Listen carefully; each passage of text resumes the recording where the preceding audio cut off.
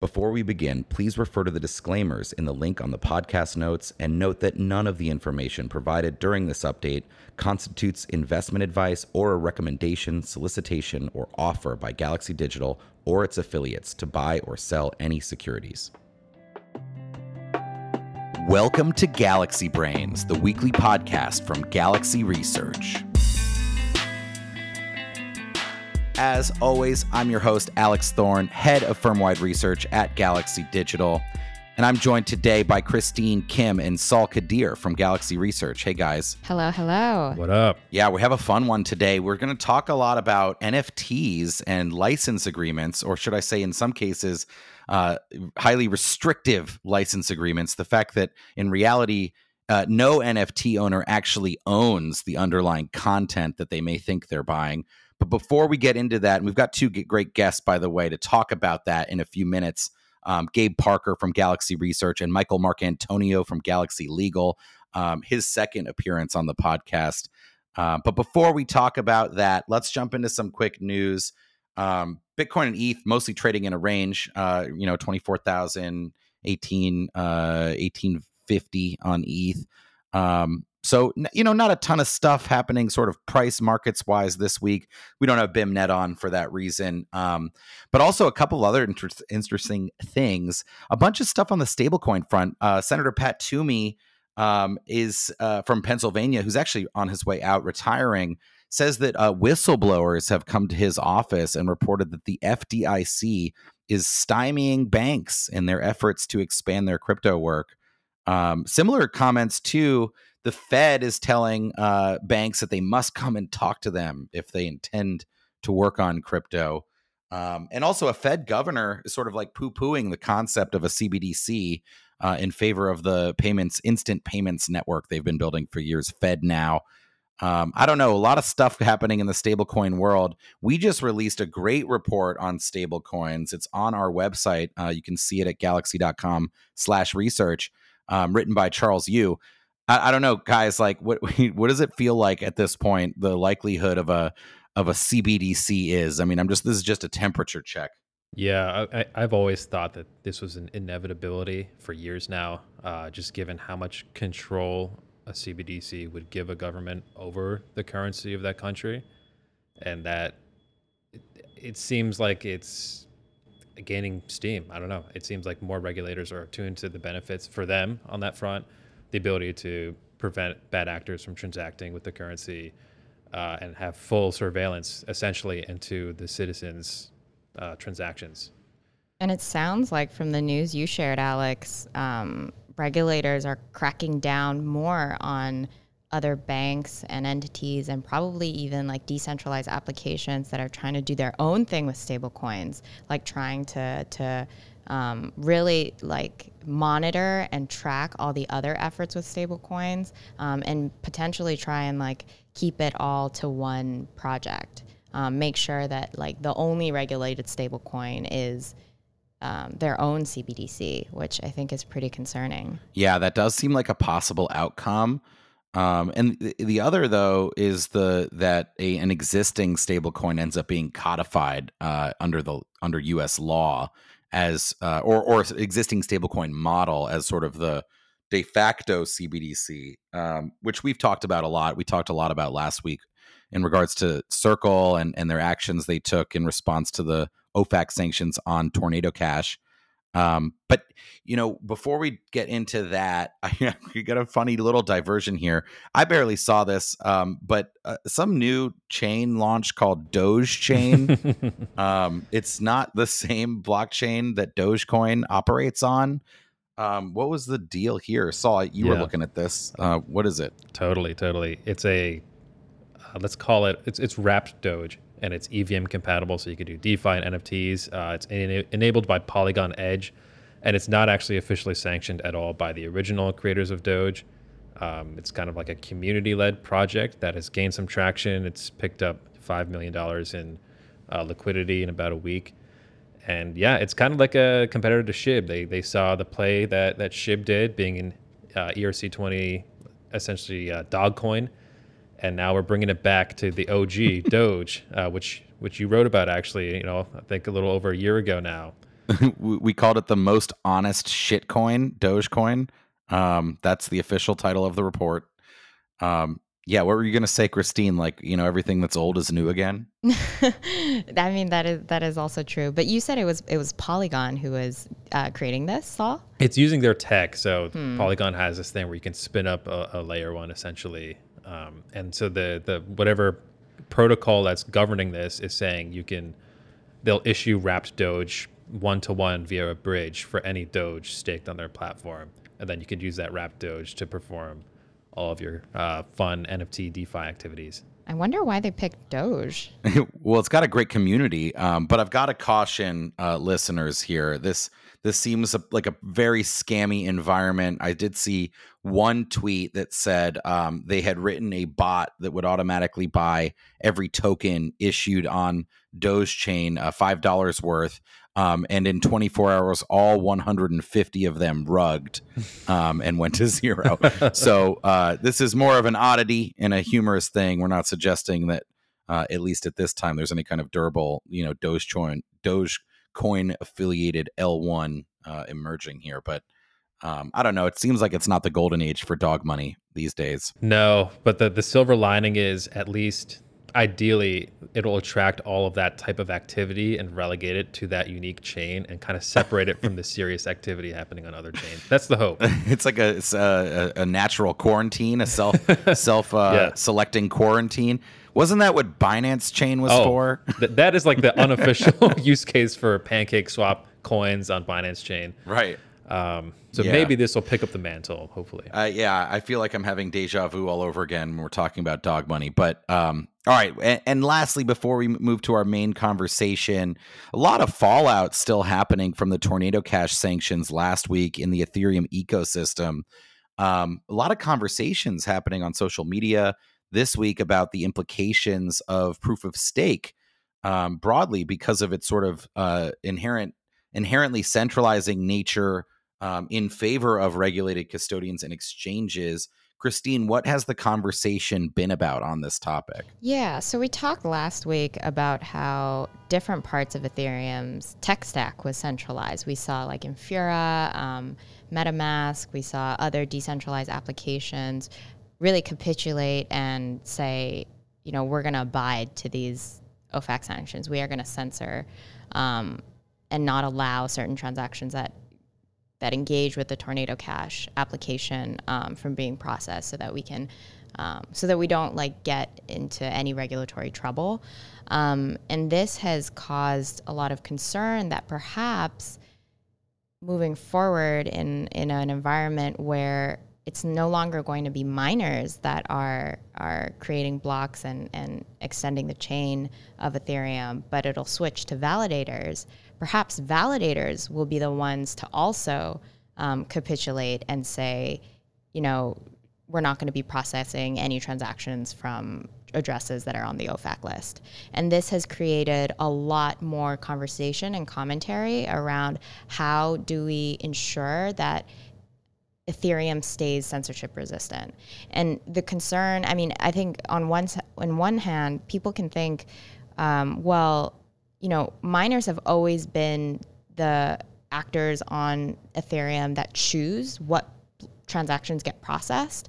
But miners have not necessarily been exchanges. They haven't been already these businesses that hold a lot of ETH. But by nature of the fact that Ethereum is now going to be relying solely on validators for network consensus and finalization, these validators are really just deposits of 32 ETH. They're people who own 32, they're at least 32 ETH in order to validate on the network and become a validator. So I think it's this conversation around, now that we're switching over to a proof of stake consensus protocol, how do we ensure that validators themselves remain censorship resistant and don't, capitulate in the same way that we've seen the fallout from the Tornado Cash sanctions. And I think a lot of it is going to come down to social pressure. I think a lot of that is going to come down to the users themselves deciding, we're going to boycott certain large staking as a service providers that are deliberately censoring transactions on the network. I think we're going to start to see staking as a service providers who recognize the regulatory issues around being, the entity that is including transactions into a block, the kind of risks that goes with being that kind of a actor. We're going to start to see perhaps some exchanges or some other entities stop validating, not want to be a validator on Ethereum for this reason, for this regulatory concern. So I think the conversation is still ongoing. There hasn't been, too much. There's not a conclusion to this. It's an ongoing issue. There's a ton of conversation also around MEV and flashbots, but we can get into that. I don't know. Yeah, Let me just before we pause get into there. that, Christine. Yeah, I think part of the real issue, both miners and validators, can have some power over transaction selection, but I think the issue is with miners, being exogenous to the network insofar as they don't need to already have supply and they have to pay for energy. They have different incentives, right? And so validator services, whether they be Lido or an exchange like Coinbase or Kraken, are extremely likely, and already we have seen, to gather up huge piles of supply, right? And that's a lot different than, big groups of miners, many of whom are abroad and they're semi-independent, right? Already, I think as of June, Coinbase was estimated to perhaps have 15% of total staked ETH. And Kraken is also very high, let alone Lido, which is, hovering right around that critical 33%. Question for you, Alex, about kind of the concern around censorship resistance around Bitcoin mining.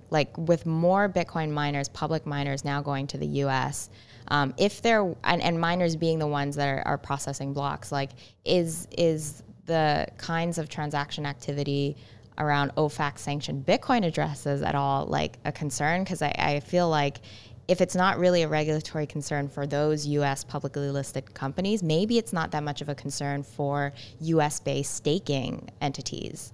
Yeah, I think that's a great question. It definitely is a concern. I think publicly addressable companies, right? That's a concern. However, I think my guess is there's a couple answers here. One, I think a significantly larger percentage of ETH validator power than Bitcoin mining power is going to fall into that category as highly addressable.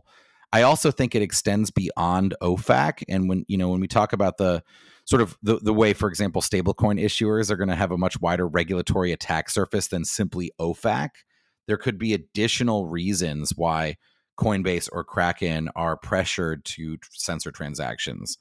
But I think it is fair to point out that it's not necessarily fundamentally different at its core.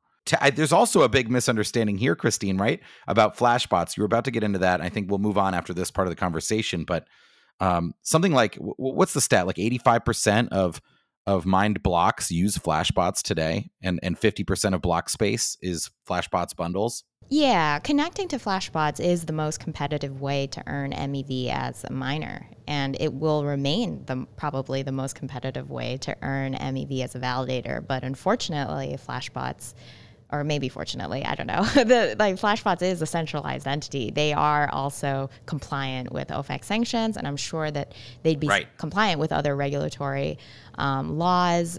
And I think it's very important to note that right now, while most miners do rely on flashbots for earning MEV, post-merge, there is the possibility that we could see other entities outside of flashbots rise up to connect validators to third-party block builders and give other avenues and software for which validators can earn MEV.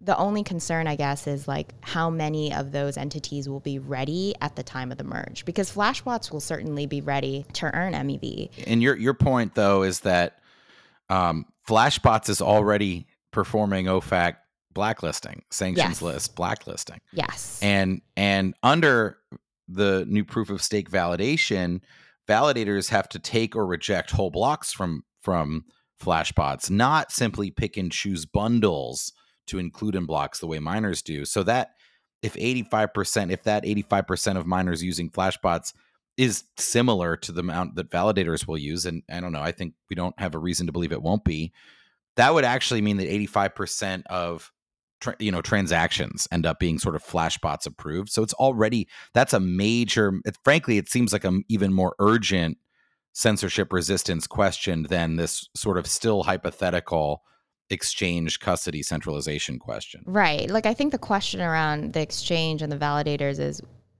for a proof of stake network, you want your validators to be as decentralized as possible. That makes a resilient, decentralized blockchain. Just like you want your miners as a proof of work blockchain and Ethereum currently to be as decentralized as possible, so that like the regulations, the laws in one particular country is not going to impact, the consensus or like the uptime of the network. I think the Flashbots question is another really big area of concern that, like, just taking a step back about like how Flashbots works now. There are really two main players. There are searchers who identify MEV opportunities on Ethereum and propose like transaction bundles for miners to then include into a block, and miners can see those MEV opportunities through Flashbots. So Flashbots is kind of like the hub that connects searchers to miners. But post-merge, like after Ethereum transitions fully to proof of stake, you've got a new player, a new middleman, so to speak, in this MEV earning process. You've got, again, still searchers and instead of miners, you've got validators. But in the middle, you've also got block builders, people, these economic actors that take bundles from searchers, but also like order the block with regular transactions too.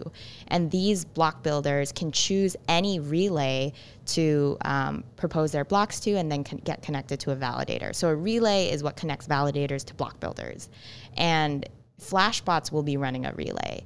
And they'll also be running a block builder as well. So like the blocks that are built on the Flashbots relay will all be compliant with US law.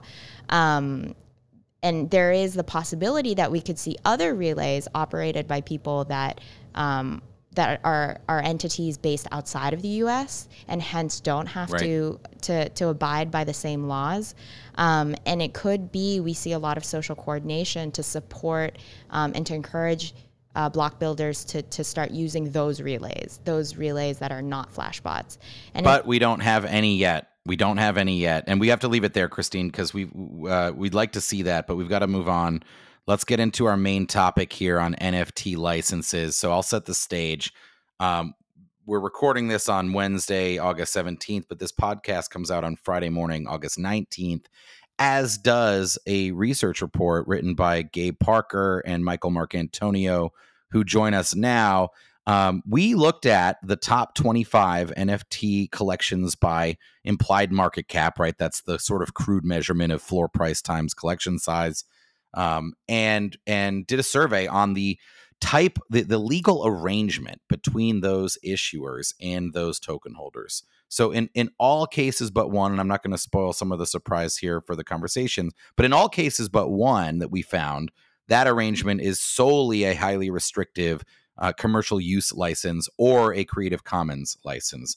In only one instance did we find are owners of the NFT tokens themselves actually being attempted to be given the ownership, the IP, the copyright for the underlying, in most cases, imagery. But before I get into any more, Gabe, Michael, welcome. Great to have you both. Thank you for having me. This is my debut, so big moment. Glad to be back. So, Gabe, give us an overview, man, of the research you did and what you found. What did you look at, and sort of what did the range of license terms you found look like? Yeah, so we started off doing just a deep dive on all of the types of NFT licenses, mainly to investigate the dynamics of intellectual property within the NFT realm. And out of the top 25 NFT projects, there were licenses that ranged from very limited to unlimited with no restrictions on commercial use, while others had smaller restrictions on commercial use. And then we did a deep dive on the various types of Creative Commons license. The most popular one today that we're seeing in the news is the CCOs. And just breaking down to our audience, what do these licenses entail? And we really centered the analysis around the question of, when you buy an NFT, what are you really purchasing? And who retains the copyright at the end of the purchase? So those were the key questions we centered everything around. And all but one project did not transfer copyright, which was very interesting. Which was the one that did transfer? So the only project that made the attempt to transfer copyright was World of Women, actually. So we credit them for attempting to kind of break this cycle of not transferring IP to NFT holders. And they did this through implementing an IP assignment agreement within the purchase of the World of Women NFT. And this is the legal way to transfer copyright from the original copyright owner to the purchaser. Okay, so let's pause here for a second. We're going to go into some of the project specifics. But what you're saying is that the vast majority of these projects, when they sell the tokens, the purchasers of those tokens are sort of receiving nothing but the token. They're not receiving any actual ownership of the underlying content. Michael, explain to us what that means, and like, what does ownership mean in this context? I don't know, IP, copyright, etc. Yeah, this is critically important, Alex. So, in the traditional art world, when you buy a painting, you own the physical painting. You don't own the copyright of the image in the painting, but it doesn't really matter because you can exclude everyone else from enjoying the painting, from seeing the painting. You hang it in your house. When it comes to digital art, the forum in which you display digital art is online, right? It is on the internet. And so the question is, to what extent do you have a similar right to exclude others from enjoying that? And within the context of digital content of any kind, it doesn't make sense to say you own digital content unless you own the copyright. There is no such thing as ownership of digital content without owning the copyright for a couple of reasons. But the main reason is, if you don't own the copyright to digital content, someone else does. And so we have a system with NFTs in which you're buying the NFT, you own the token, but you are not buying and owning the digital image that the token points to. And why that is a problem is for the following reason. In the digital content landscape generally, before NFTs existed, digital content was freely sold, right? You bought a song on iTunes, you bought a movie on iTunes, you bought this digital content, but really in reality, you were actually renting it. You're licensing it, right? But nobody cares because what you're buying is not the actual one-of-one unique digital content that no one else has. You're buying a copy, right? So when I rent or buy Goodfellas on iTunes, I'm not purporting to buy the one-of-one original content of Goodfellas that no one else owns. I'm buying a copy. That's very different in the NFT space, right? In the NFT space, when you buy an NFT, you are buying something that is sold to you on the premise that this is a unique one-of-one collectible. It is the only one that exists. But in reality, the only thing that's unique is the token. The token is non-fungible and unique. The image, however, is not unique one-of-one collectible that only you and only you own, because you don't even own it. The project that created that content owns the content, not you. Right. And you license it. And so when you think about this for a second, you say, what am I buying? You're buying a token. The token entitles you to a license to display and in some cases commercialize that image. Cool. But the problem is, unlike fine art, traditional physical art, digital content is readily transferable and copyable by anyone who doesn't own the token. And so without the copyright, you can't exclude anyone else from really displaying that token.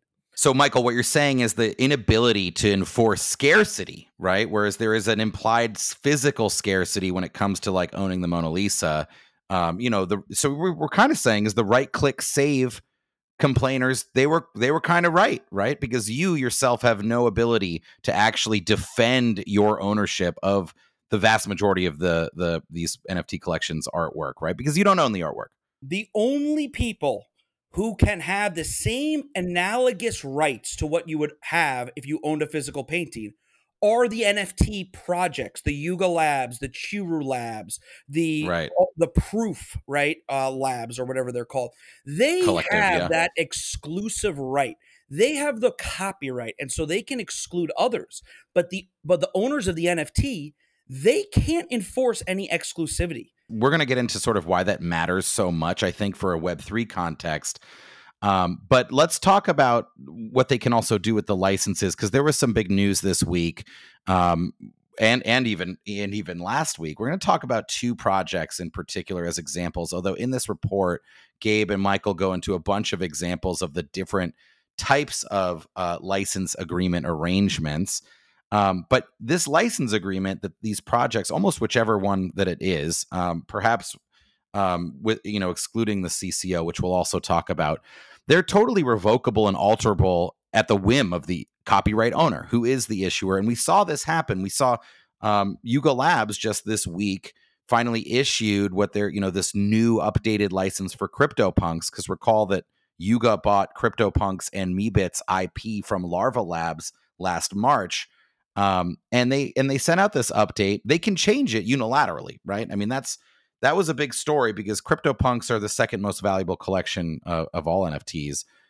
Gabe, what did you find when you looked at the Punks license? Just real quick. I mean, is this a permissive license? Is there anything like particularly good or bad about the license or the language? So off the bat, you can tell this was professionally written. It's a very long license. I mean, comparing it to the BAYC license, it's a lot more in depth of what does Yuga Labs own, what are you allowed to do, and for the most part, the language for the new CryptoPunks license is really good because it is pretty straightforward. There's 2 points in that license agreement that explicitly say that Yuga Labs does own the copyright to the Punk's art. In addition to that, in the beginning of the license agreement, it says you own the CryptoPunk NFT, which is accurate because if you are a Punk holder, you do own that token. And comparing that to the BAYC license where it says you own the underlying art completely, we'll get into that, why that is false. But well, no, let's get into it now because I think one of the big problems I have, and we'll talk about Moonbirds as an example of this too. It's one thing we do, I think, collectively have a problem with this intellectual property not being transferred to token holders. That's sort of a bigger question as it relates to the promise of Web3. But at the core of, I think, the real outrageousness that we're seeing in the NFT issuance market today is the discrepancy between marketing and licenses. And Gabe, you pointed out Yuga Labs also, of course, owns and created the Bored Apes Yacht Club. Their ownership section of their usage license, right? They are issuing a license, like Michael said, for usage that has, and they, the copyright owner, can do that.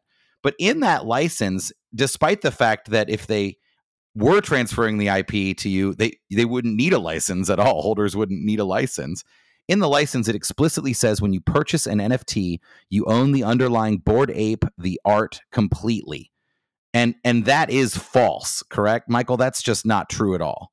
It's completely false insofar as you read the words to mean what you think they mean. Now, the problem is that these terms aren't defined, right? So they use a capital art, a capital A for art, but they don't define. Right, they do. In a contract, when it's a capitalized term, it should have a definition. So we are left wondering what the heck they mean by that.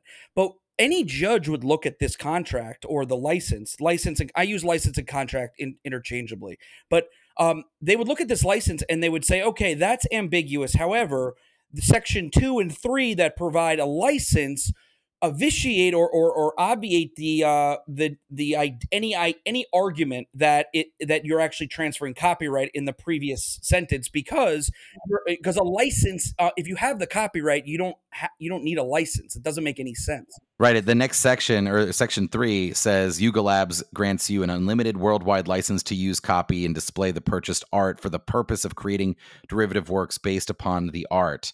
And your point is that if you own the copyright, you don't need any such license whatsoever. So by virtue of Yuga granting you one, they're obviously, only the owner of the copyright can grant a license, right? So they clearly haven't relinquished the IP. It's like me selling you a house and then turning around and say, "Hey, I'm going to lease you. You want to rent this house for me?" That's basically what it's doing. Yeah. So I think we focused on Yuga a fair amount in this report, partially or maybe mostly because of the top 100 NFT collections, 63% of the implied market cap is IP owned by Yuga Labs, right? It's Bored Ape Yacht Club, it's CryptoPunks, it's Meebits, it's the Mutant Ape Yacht Club, it's the Kennel Club or whatever it's called, right? Like they are the dominant player in NFTs today. And I think, Gabe, your point about the CryptoPunks license, which is their new updated license, you pointed out that it's a lot better because at least it very explicitly states what you do and do not own, and it doesn't mislead about you owning the art completely. It says very clearly that Yuga retains the IP, but you own a token. That's an improvement. I guess the question, and by the way, the other side IP or the license agreement, although does not transfer the IP, is also similarly professional in its clarity. And so the question is, are they just growing up, Yuga Labs? When they created BAYC, they didn't know what they were doing with this, or I think so. how do we think about the evolution here? I think once the community starts to familiarize themselves with the Punks license, Yuga Labs will eventually have no choice but to update the BAYC license. I think that's pretty obvious, if I had to say. So you think that the restrictions, the clarity around copyright will trend and progress and evolve to Yuga Labs holding like the copyright and the IP, and that the NFT space will not, like, people will wake up to the fact that, oh, this is not true. I don't actually own the underlying art.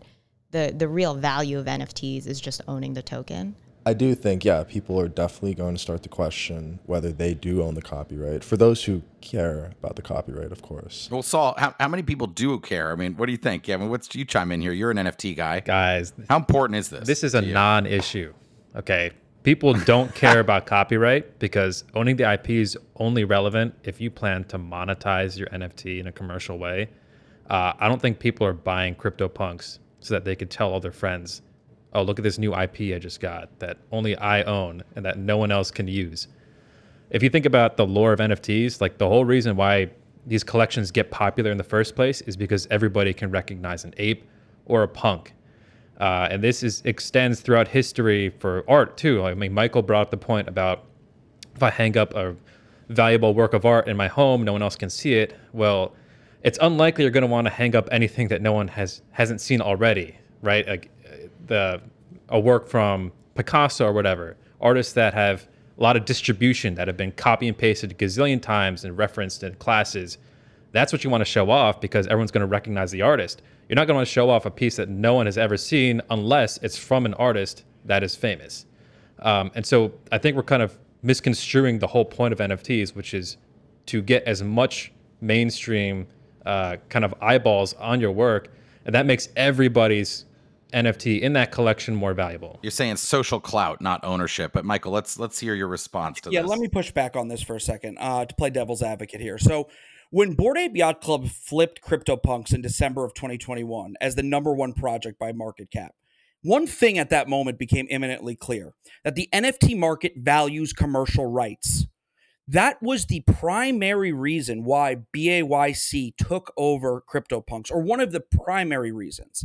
And the reason why that was so important was because these NFTs were seen as property that was owned. The content was owned by the NFT holders, and that they could commercialize it. Now, that wouldn't have happened. That wouldn't have been meaningful if commercial rights weren't a thing. In fact, the main justification for Bored Ape Yacht Club, for Yuga Labs buying CryptoPunk's IP, was to grant CryptoPunk holders and Meebips holders commercial rights, which they didn't have under the Nifty license that previously governed the CryptoPunks and Meebits NFTs.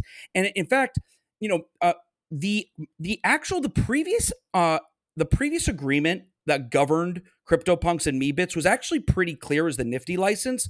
The problem with that was that it didn't provide commercial rights to their holders, whereas Bored Ape Yacht Club did. Now, if you care about commercial rights, you have to care about copyright, because commercial rights don't mean much if the copyright holder can revoke those rights from you upon you actually utilizing those commercial rights. And so, unless you want to say that people actually don't care about commercial rights, and Which therefore they don't. Jenkins well, I mean, if they don't, then it's inexplicable why Bored Ape Yacht Club I can explain it. overtook. Yeah. Yeah, I mean, my view on that whole thing when they flipped, it has nothing to do with copyright. Because if you actually give me an example of someone successfully commercializing their Bored Ape in the fall, I mean, it's only barely happening now with Seth Green's show. There's like that one fast food restaurant, and then on the punk side, there's Tiffany's. 100 people got to make a pendant. But Bored and Hungry is a great name for a fast food restaurant, by the way. We got to give that guy props on that. Here's the real reason why Bored Apes flipped CryptoPunks, which is a great story and a great point, and I like that you brought it up. Central planning. It's because Yuga Labs knows how to do business development, they know how to market, and they know how to get partnerships, and they know how to get celebrities engaged with their collections. It drove a lot of demand and interest because people started seeing monkeys everywhere on Twitter, on whatever social media channel. Steph Curry had it on his sneaker. Eminem bought one, so on and so forth. That's all central planning thanks to Yuga. That's what drove the demand. And the idea here is that Yuga is incentivized to push collections on behalf of their constituents if they own the IP.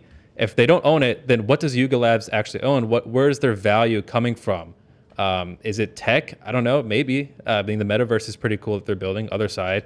But a lot of it's the IP. And they actually need to own it in order to have a strong enough incentive to return value to their shareholders, to distribute and push these collections hard. And they bought CryptoPunks so that they can add it to their roadmap and give utility for Punks holders, which they did not have any hope of with Larva Labs' involvement, because they basically just put it on the back burner. The express tweet that Yuga Labs issued when they bought the IP of CryptoPunks and Meebits was that they are now going to be able to provide commercial rights to CryptoPunks holders for the first time.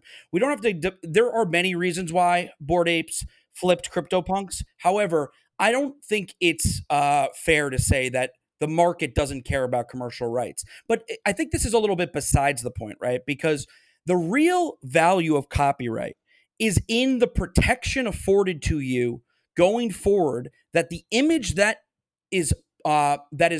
corresponds to your NFT will be there in the future, that it won't be diluted, and that you can enforce that image against other people who try to infringe on it. So why own a Bored Ape Yacht Club NFT if someone else can just right-click save it and put it up on Bored and Hungry or any other store and to use it and to commercialize it? If the Bored and Hungry the owner of the Bored Ape that corresponds to the Bored and Hungry logo can't enforce that directly, right? So I do think, taking a step back from just the legal argument about copyright, this is a real question about control over the direction of the assets that you pay potentially millions of dollars for. To me, I mean, I hear Saul's point. I do think a lot of the enthusiasm around these collections has been social clout, but without ownership, without any kind of durable protection, it's not just ownership. They can straight up just rug it from you if they don't like you. If someone who buys an ape is an objectionable person, they can rug it and delete the image, or even revoke your right to use it anywhere. Right? They can literally revoke your right to even use the image, even on your own social media. that I think is a big problem. Or they could sell the entire collection to Disney. Yeah. I think for NFT holders, not caring about the copyright matters until it's too late. When you look at the whole Moonbirds scenario, I mean, if you ask that community, if they could go back in time to wish that they owned the copyright, I'm sure every one of them would say yes, because, just for background, Moonbirds switched their license to a CCO, and that was a decision made internally. The community had no vote on it. Listening to the Twitter space after the day of the announcement, the community was very upset, and you can see why, because under a CCO, essentially the copyright and all the IP rights becomes open source. And a story I want to tell from the Twitter space kind of just like puts this in greater detail. So there was a Moonbirds holder who had the most rare Moonbird. He was in the process of licensing out his Moonbird to a brand. And then the day the announcement came that Moonbirds was switching their license, the brand pulled out of the deal because they knew that this Moonbird image of this rare one was going to be open source now. And if I had to guess, I'm sure that individual wished he owned the copyright to, proceed with that license with that brand. Yeah, And I heard that complaint on the Spaces. Right, Right. so- he was rugged. he was he was rugged, and I think that's the thing too, is a lot of these holders don't really understand, for ones who want to commercialize their NFT, like how important it is to actually have the copyright, because essentially if you don't have the copyright, the actual holders, who are always the project, they can always change the license, and you could wake up one morning and your 6-7 figure NFT is now open source completely, and you have no vote on that, and you got to live with that. And the Moonbirds floor went down like 20 or 30% almost immediately upon this announcement. And it's still going down. And just as an example, while we're talking about Moonbirds, I just want to point out that like this one, I think of the ones we looked at, was perhaps the most egregious in terms of the marketing materials having a major discrepancy with the underlying license. Until Monday of last week, a few days after they announced the change from their sort of restrictive commercial use license to the CCO. Until then, the whole time since April of 2022, when that project first minted, their website said point blank, you own the IP, right there in an image. And that was never true. That wasn't true. If you, the same time you read that, you scroll to the very bottom of the page and click terms of service, it expressly said you didn't own the IP, and they granted you a normal license for commercial use like many other projects. So it wasn't true then. And then when they moved to the CCO, it also isn't true, because now essentially the IP is part of the public domain. So you again don't own the IP. And that was the most egregious of the misleading statements we saw from issuers. Again, leaving aside the more philosophical debate we're having about ownership. Just that one was worth pointing out. That's in our report as well. Alex, you and I tonight could right-click save every single Moonbird and then mint a new 10,000 collection of those exact same images, and there would be no Moonbird holder that could sue us. Ryder Rips, for example, what Ryder Rips is doing with respect to Bored Ape Yacht Club, if he did that with Moonbirds, there is nothing that Moonbirds, either Proof, the parent company, or the Moonbirds holders could do. Now, if you spend 50 grand on a Moonbird and then some other dude mints one and sports it as his profile picture, I mean, to me, it seems like that totally undermines the utility and the relevance of why anyone would buy an NFT. Now, I just want to say one other thing, which is that it doesn't need to be this way, right? Like I'm actually a big fan of NFTs, but I think NFTs, if they're purporting to sell unique one-of-one images that only you have, rarity traits, right? The whole concept of rarity traits makes no sense, because you don't own those rarity traits. You own a token, and the parent company owns the rarity traits. But if you're buying an expensive NFT because of rarity traits, you should own that image. Forget copyright. Copyright is just a term used to describe ownership of digital content, right? The question is, if an NFT is a composite of one, a token, and two, an image, On what planet would you say, oh, I'm cool with just owning the token, but having no rights at all to the image? That makes no sense. No one would agree to that. Right. I don't know. Let's make a quick analogy, and maybe this is too crude, but Manhattan real estate is really valuable. I think everyone can agree with that. And if you buy a giant house that takes up a whole block in the Upper West Side or something, and you buy and you don't technically own the land, right? It's ownership of land in a country like the U.S. is kind of like a license. You have to pay property taxes, and the moment you don't, it's not really yours anymore. And the U.S. also is kind of a country that, I don't know, it's not guaranteed to exist forever. So, I mean, what are you really buying at the end of the day? I think this concept of ownership in and of itself, I think we might be kind of focusing too much on. Sal, you own the land. You own the land, and you also own the air rights. You own the rights. You don't own the above entire the air building. rights. I mean, you own up to a certain extent. No, there are restrictions. But you do own the land. But it's true, there are some caveats. You own the here. land as But long as actually, you're a this is good- tax-paying citizen and in compliance with all the laws and regulations, and you don't fall Various other stuff, victim yeah. to eminent domain. I mean, But I think I'm willing to accept your analogy here, Saul. But I think it's a good transition into the Web3 sort of future question, because yes, you are subject to the feudal ownership of your state, local, and national government when you own property in a country. Those property rights are an important legal concept, right? And they're bad in some places, and they're way better in others, right? They're way better in the United States than they are in a lot of emerging economies, for example.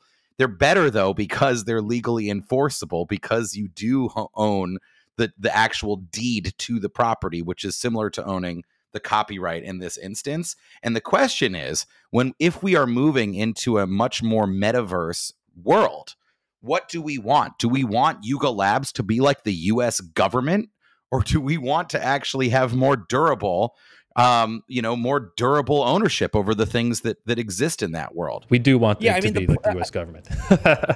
I mean, I think we're getting a little idealistic here, guys.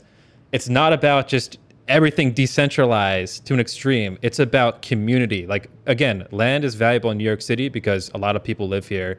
There's a lot of culture, right?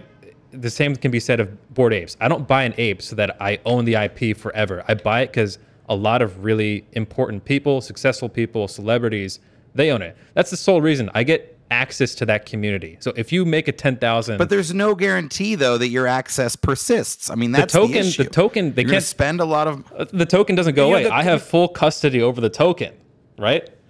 But As long Yeah, as but I have in the other side metaverse, they can make your character appear as a black box. that's the other side, though. I mean, I still own the token, and They forget the other side. They can rug the image right out of IPFS. it's not about the image, though. But Saul, you're not getting your social clout by sending someone an address on Etherscan. You're getting it by displaying a cryptographically verified token no. that has an image. You asked about the future, right? The future Web3, one thing that we talk about a lot is the idea of token-gated communities and applications. And they can never just delete the token. That's on-chain forever, and it's in my wallet forever. They can mess with the image, you're right. Maybe they can rug me and block me from certain projects that recognize my address or my asset. But a developer can always make an application that recognizes, yes, you have owned this ape since 2020. And I can always get access. I mean, apes were invented in 2021, whatever. The original year it was invented. Right. That is why I have an ape. That's why I have a CryptoPunk. I have one of the first NFTs. As long as it's in my wallet, I have it forever. And people can recognize that on-chain. It's like the history of your record, like the record of purchase, like the being able to verifiably, cryptographically say the sole owner of this token is this address, and this address belongs to me because I have the private keys. I'm able to move this token from here to here, and here's like the history of where this token went. Imagine you buy a Picasso, and instead of getting the Picasso delivered to your house, they deliver you a certificate of ownership that you own the Picasso. But you don't actually, but the Picasso estate retains the actual painting of the Picasso. That is sort of what we're seeing in the NFT space. Now, what I want to be very clear about the analogy to New York City real estate. there is because you own something doesn't necessarily mean that the government can't take it away under certain conditions, but the government must abide by certain constitutional protections like due process, right? Now, that doesn't apply to private actors, right? So when we move into the metaverse space, if the land, the world, the space in which we spend an increasing amount of our time, if the property in that space is not fully owned by us, we're looking at a dystopian nightmare in which we have fewer ownership rights in that space relative to the real world, relative to buying, Nike sneakers. You have those sneakers, you own them. If you buy an NFT of a Nike sneaker, you don't own the image, and therefore you don't really have any right to exclude others from using that image. Only Nike does. And the last thing on this is just, Sal, like, I hear what you're saying, and it's a very standard response from ape holders, which is, I didn't buy the ape for the art, I bought the ape for the membership. And that's fair. But what, in all else considered, wouldn't you want control over the image? Wouldn't you want like ownership over the image such that Yuga Labs, when they sold you that NFT, they relinquished at least some, if not all, of their rights over that image and what the direction in which they could take that image to you, so that you were not constantly at the mercy of a for-profit company being able to dictate the future of that image, and the sale of that image to other projects or to Disney, for example. So here's the thing: I want them to own it because they do a great job of promoting my stuff. But they're not going to lose the. So here's a big misconception.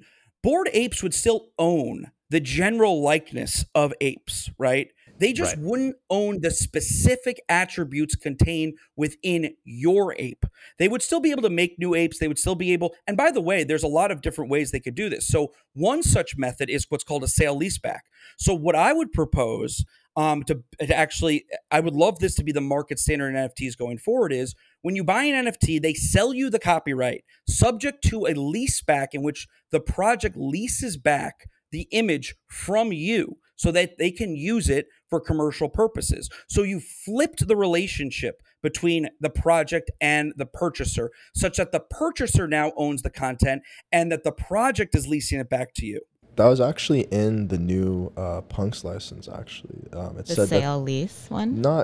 not exactly that, but essentially the Punk owners give Yuga the license to use any Punk for promotional or advertising use cases. Yes. But that's not a sale leaseback only because they didn't sell the copyright. But I Right. agree that that is closer to it. I think what's interesting about the CryptoPunks license that they just released is that it is really like the same. It's really not much of a step forward in this, except that it very crystal clear clarifies that Yuga Labs owns the IP. And if you think Right. about it for a second, if you think about it for 1 second, the big businesses, big companies, Yuga Labs and Disney and the like, they're playing a different game than we're playing, folks. Retail consumers, we get the short end of the stick. When Yuga wants to buy NFTs, they buy the copyright, right? When we buy NFTs, we buy a token with a limited license to display it and maybe to commercialize it under certain circumstances, all of which are revocable by the parent company, right? That was supposed to be the entire issue with Web 2 and what Web 3, specifically with NFTs, was meant to fix. And unfortunately, we've fallen right back victim into that entire regime. Let's call out World of Women for attempting to do this well. And I mean that their license agreement is actually an IP assignment agreement that assigns the IP to the purchaser of the NFT. I think we've had this is a great debate, by the way, but let's talk a little bit about. I like the sale leaseback is interesting. There's also this idea that an IP assignment agreement, which is what's required to actually transfer IP under U.S. law, right, Michael? Yep. What are the problems with the World of Women's attempt at this? As honorable and noble as it was. So, like, the first thing, exactly right. The first thing I want to say is I want to commend World of Women. They came up with a very innovative concept. The problem is they came up with it in a Web 2 context. So what they did was they just, instead of putting a license on their website like Yuga Labs or Chiru Labs or all the other projects, they didn't put a license per se. It's a form of a license, but it's a two-part thing. It is an actual assignment agreement in which they are selling the ownership of the image to the holders of World of Women. And then there's some licensing parts about the specific constitutive elements of the World of Women traits. However, there's a big problem with this. And the problem is that you need, under US law, in order to assign copyright, you need to have a signed instrument. Now, one could argue that by virtue of clicking yes on MetaMask, you agreed to this, that, and the other thing. And A maybe that, cryptographic signature might be enough, but that's novel though. That's a novel idea. It's not established. well, it's like saying that Seth Green actually agreed to get his ape stolen because he signed the transaction, even though it was Right. on a different premise, right? So, like, if you didn't even read the IP assignment agreement and the MetaMask signature has nothing to do with it, it would be very unlikely to be upheld in court. But let's assume that the IP assignment agreement is upholdable and that the judge says, yeah, okay, but like because it's online, they can't really sign it, and that the intent of the parties was to assign the IP, so we're going to effectuate that. Here's the problem. The World of Women IP assignment agreement really only applies to the people who minted the NFTs. Why? Because the second that the mint happens, the IP, the copyright of the image, goes from the World of Women group to the minter. And now the minter owns the copyright. Now, the minter is technically, quote unquote, bound by the terms and conditions of this IP assignment agreement. But what happens to the third purchaser, the fourth purchaser, right? There is no privity, what's called contractual privity, which means a relationship between the contracting party to the other party. There is no privity anymore between World of Women and the third purchaser of a resale of World of Women, such that you can't enforce between secondary purchaser and tertiary purchaser. You can't enforce the assignment anymore. Right. So, There's no way for me to transfer. Well, there's no logistical way for me to actually transfer the IP assignment agreement that they wrote to you as the secondary purchaser. And that's a place where we actually also have ideas. But functionally speaking, I could mint a World of Women NFT and then sell it to Michael or Gabe or Saul or Christine, through OpenSea, but not do any type of IP assignment whatsoever. And then later I could say, oh, I still own the IP. I sold you the token, but I own the IP still because I never assigned it to you.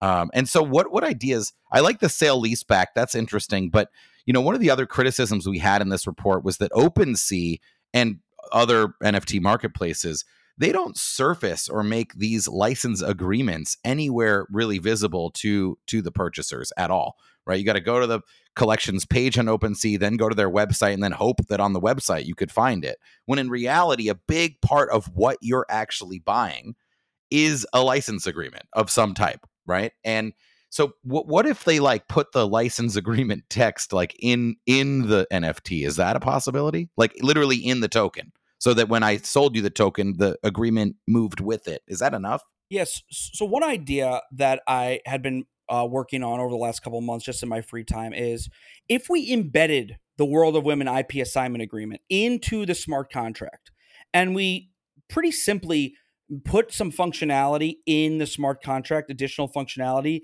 that when you clicked I agree, to sync your wallet, and then I agree again or sign the transaction to actually buy the World of Women. In addition to the standard signature content, the text in the MetaMask, there was an additional thing, which is you agree to the terms of the IP assignment agreement. That would be effective. That would actually be an effective assignment. Now, the cool thing about this idea, if you actually embedded it within the smart contract, is that process would take place upon every transfer. So just to be clear about the shortfall on the World of Women IP assignment agreement, that IP assignment agreement purports to say that every transfer is an assignment of IP. But of course, they're the ones that promulgate that IP assignment agreement. And once the transfer happens to person one, they have no more rights to enforce that agreement because they don't own the copyright anymore.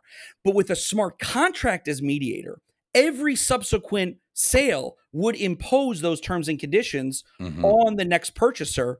And so Web3 is actually the solution here, which is pretty crazy to think about. A smart contract could assign to every single purchaser the copyright of the image, and then you would own the entire NFT, not just the token. I think that makes sense. I want to add a couple comments because in terms of where it's going in the future, I think you're spot on with embedding things on chain.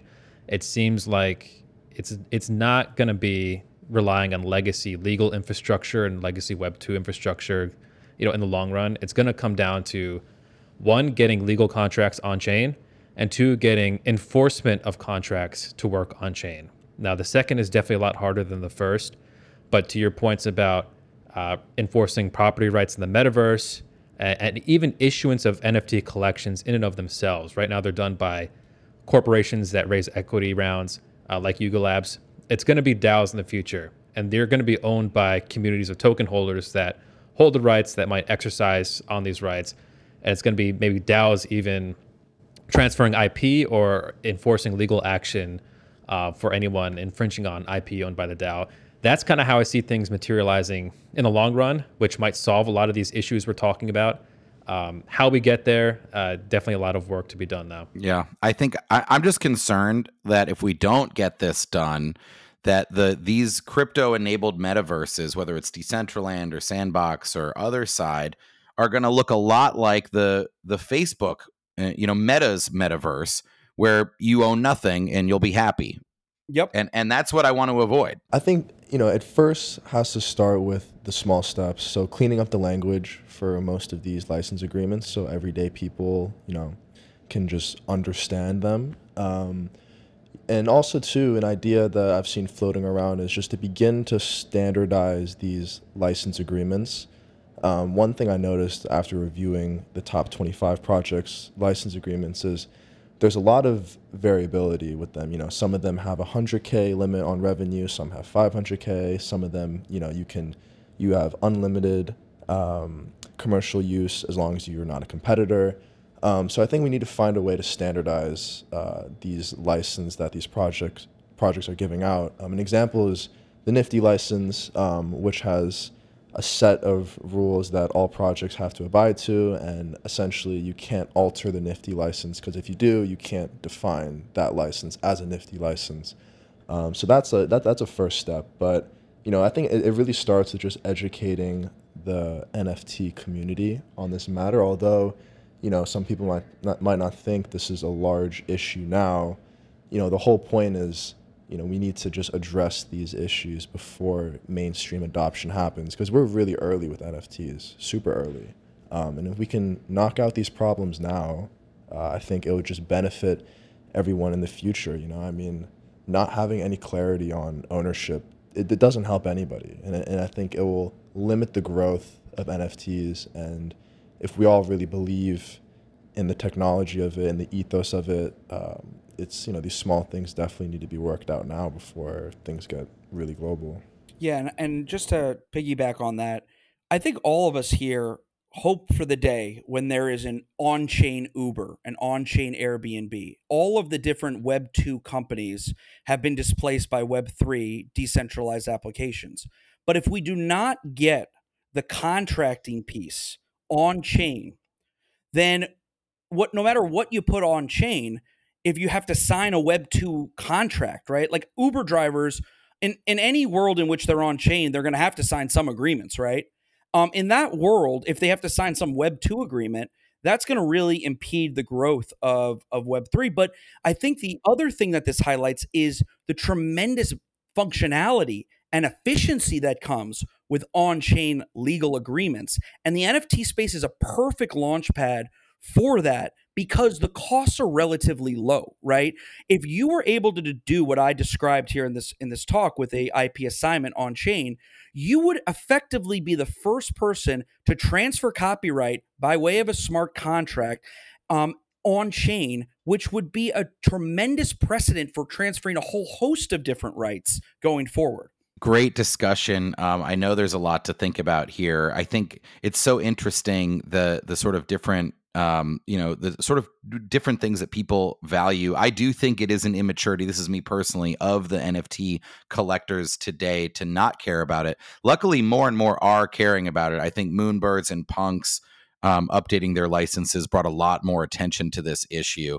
But I think no matter what, these projects are those are the two arguments. That's the first one, right? That a Web3 future requires ownership and licensing to be at very least transparent, but ideally transferred to token holders. But the other thing that we cover at length is just an absolute disparity between the marketing and the reality of the legal arrangements between so many issuers and token holders in this space. That has to stop. If you're not transferring IP, you cannot say when you buy an ape, you own the art completely. That's false. And that's something we really hope. Maybe that's the first step. And then the second step is clean up the agreements, like Gabe said. And then the third step is get somewhere where we have these ownership rights codified and enforceable and transferable on chain. But there's clearly a lot of work left to do. Michael, thank you so much for being here. Gabe, thank you for being here. Everyone check out that report. We released it this morning. You can see it on galaxy.com/research. Saul Kadir and Christine Kim from Galaxy Research. Also, thank you for joining us. As always, I'm Alex Thorne, your host. This was Galaxy Brains. Catch us next week and have a great weekend.